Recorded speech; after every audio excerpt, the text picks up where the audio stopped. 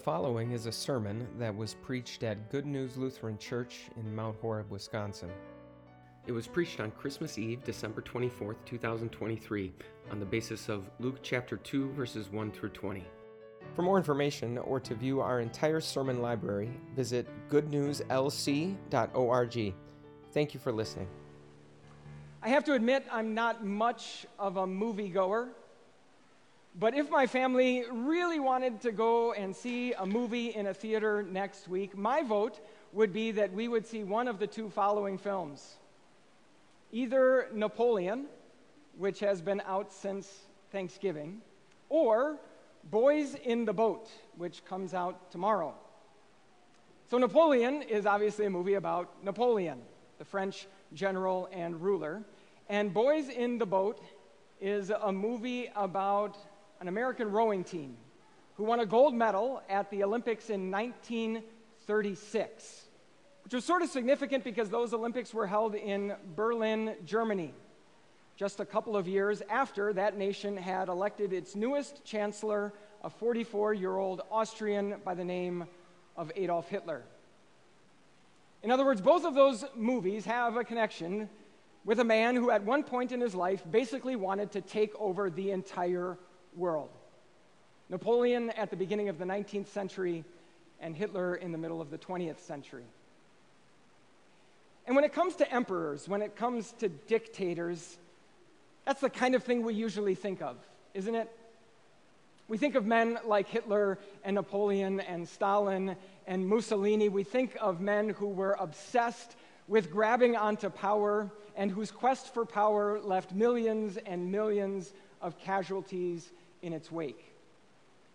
And so if I were to say to you that Jesus was born to disrupt things like that Jesus came to this earth to rescue us from things like that Christmas means that there will be an end to things like that would sound like pretty good news, wouldn't it?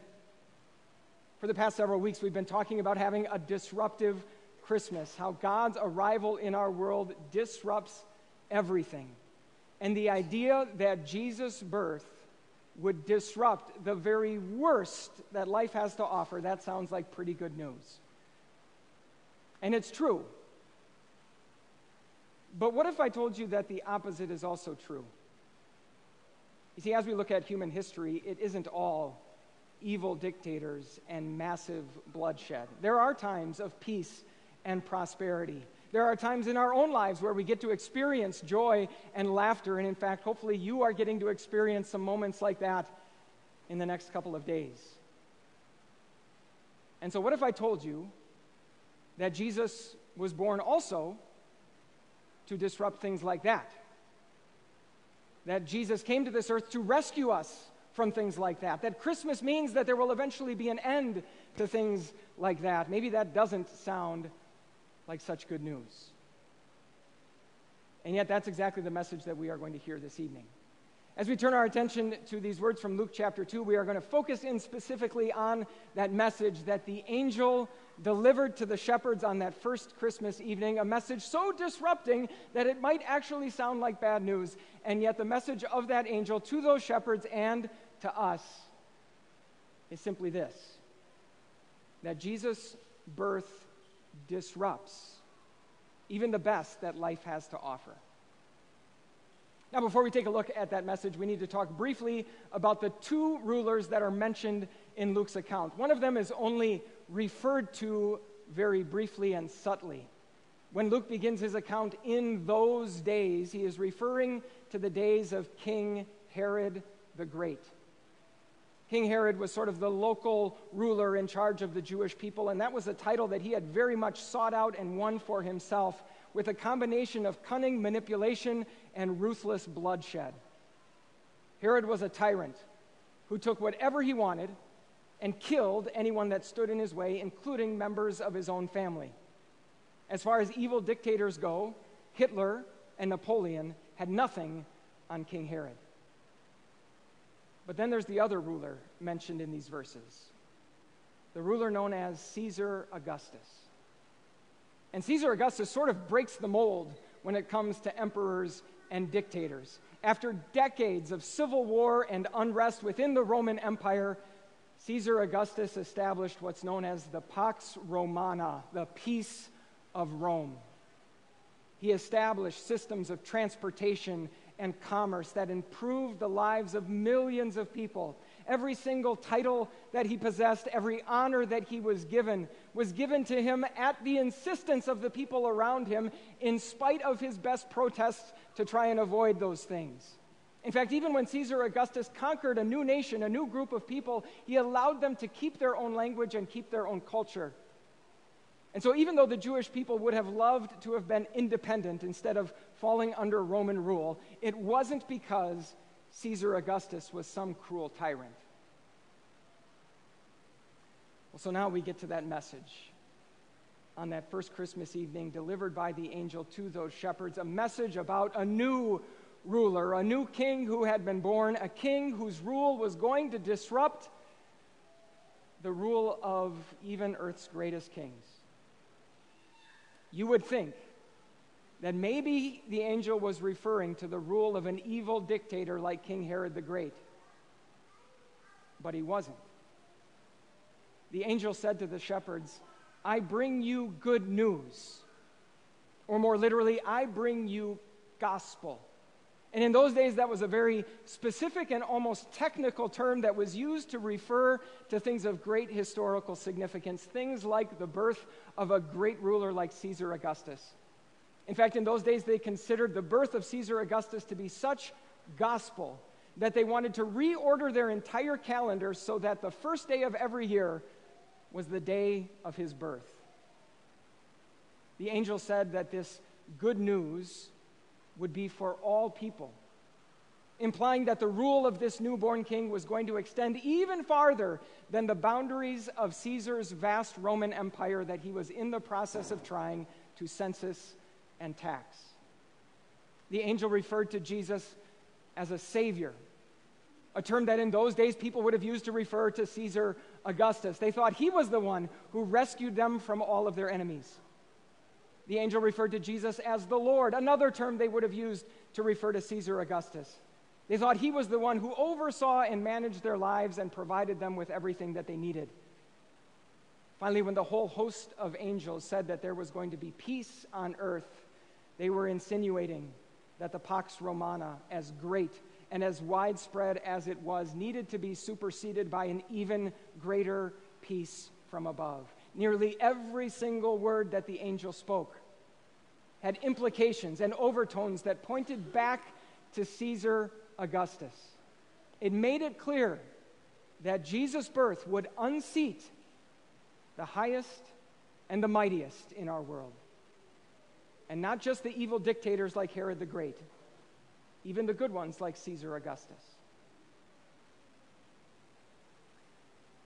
So let me ask, do you think that what the angel referred to as good news to those shepherds is also good news for people like us? I think it's easy for us at times to want God and to even ask God to disrupt those things in our life that need to be disrupted.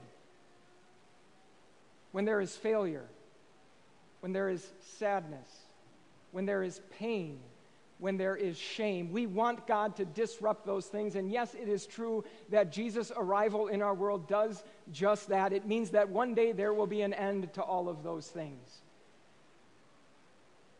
And yet I think it's also the case that very often there are areas of our life that we don't want to be disrupted, where things are going just fine, where there is success, where there is joy, where there is pleasure, where there is pride. Those spaces that we want Jesus to just leave alone. Jesus, focus on all that other stuff. Over here, I'm just fine. And yet Jesus' birth disrupts those things too. Not in the sense that Jesus wants to take those good things away from us and bring our fun to an end. Instead, Jesus wants to make sure that those things are not for us, something that they are not qualified to be.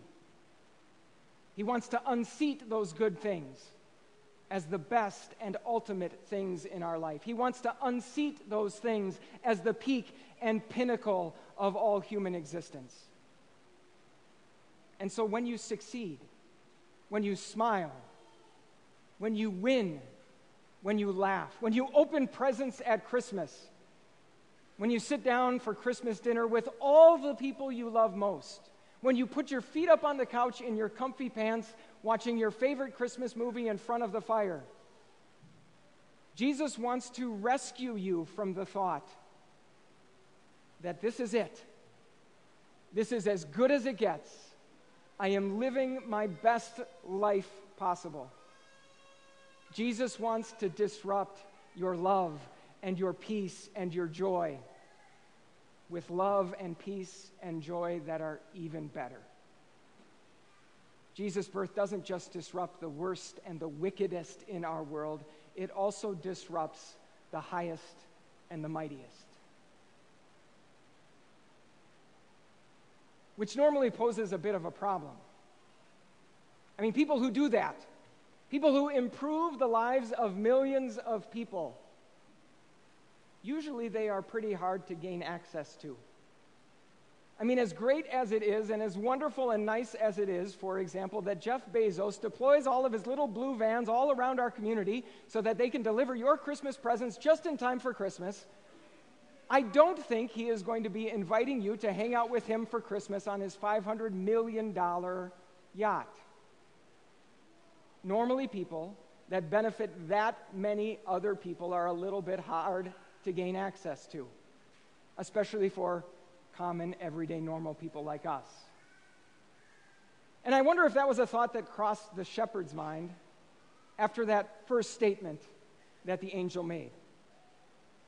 And so thankfully, that first statement wasn't the last statement. There was also a second statement from the angel.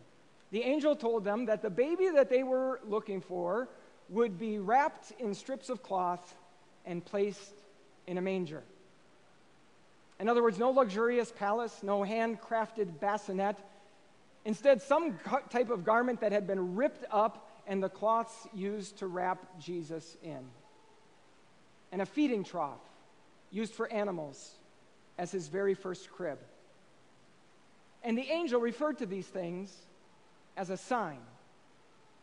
Well, not even just a sign. The angel said that this was the sign. In other words, this lowly and very humble beginning for Jesus was not just some sort of birthmark for him. It was an entire life mark for him.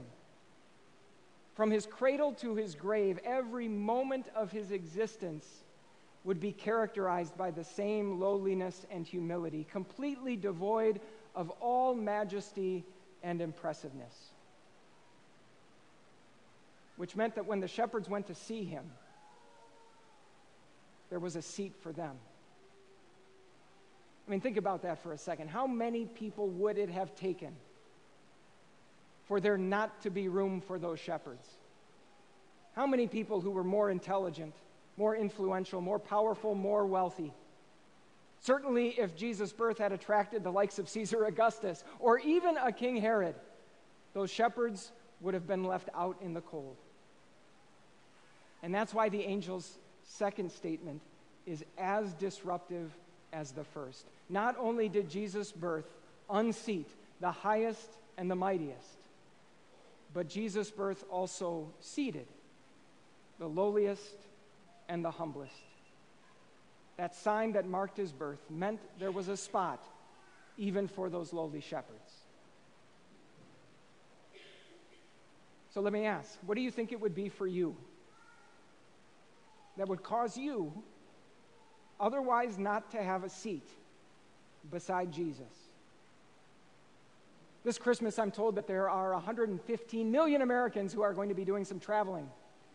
And especially for those Americans who happen to be traveling by getting on an airplane, they will quickly find out how we normally rank people in this world and how those rankings often determine where you get to sit. So you go to board a plane, and the first people who get to board are active military personnel and families with young children and people with special needs.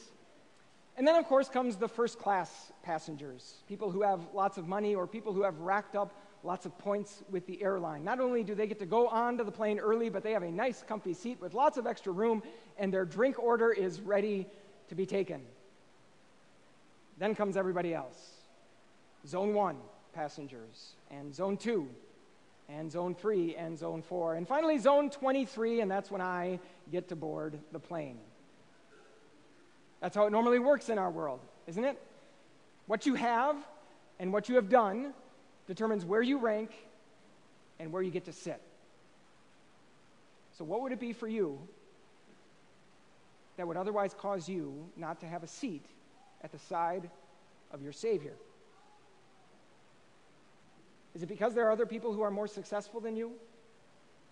Other people who are smarter than you? Other people who are better looking or more popular than you?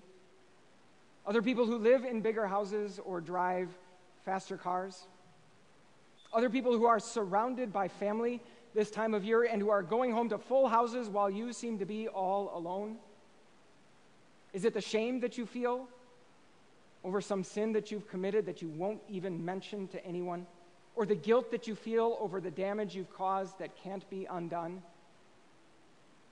How many people would it take, more important, more moral, more successful, more influential than you, for there not to be room for you at your Savior's side? And so it's a good thing that the angel gave the sign that he did. That very same sign that guaranteed that Jesus' birth would not attract the kings and emperors of this world also guarantees that your seat is ready and waiting. It means that right at the side of that very same Savior who came into this world to bring you ultimate joy and peace and love and hope, there is room for you. Jesus' birth unseats the highest and the mightiest, and yet Jesus' birth seats the lowliest and the humblest right at the Savior's side. So that's what the angel had to say to those shepherds, the disruptive message he had to deliver that first Christmas night. And yet, of course, we also know that talk is cheap. And so it's worth pointing out how every single word that the angel spoke has in fact come true.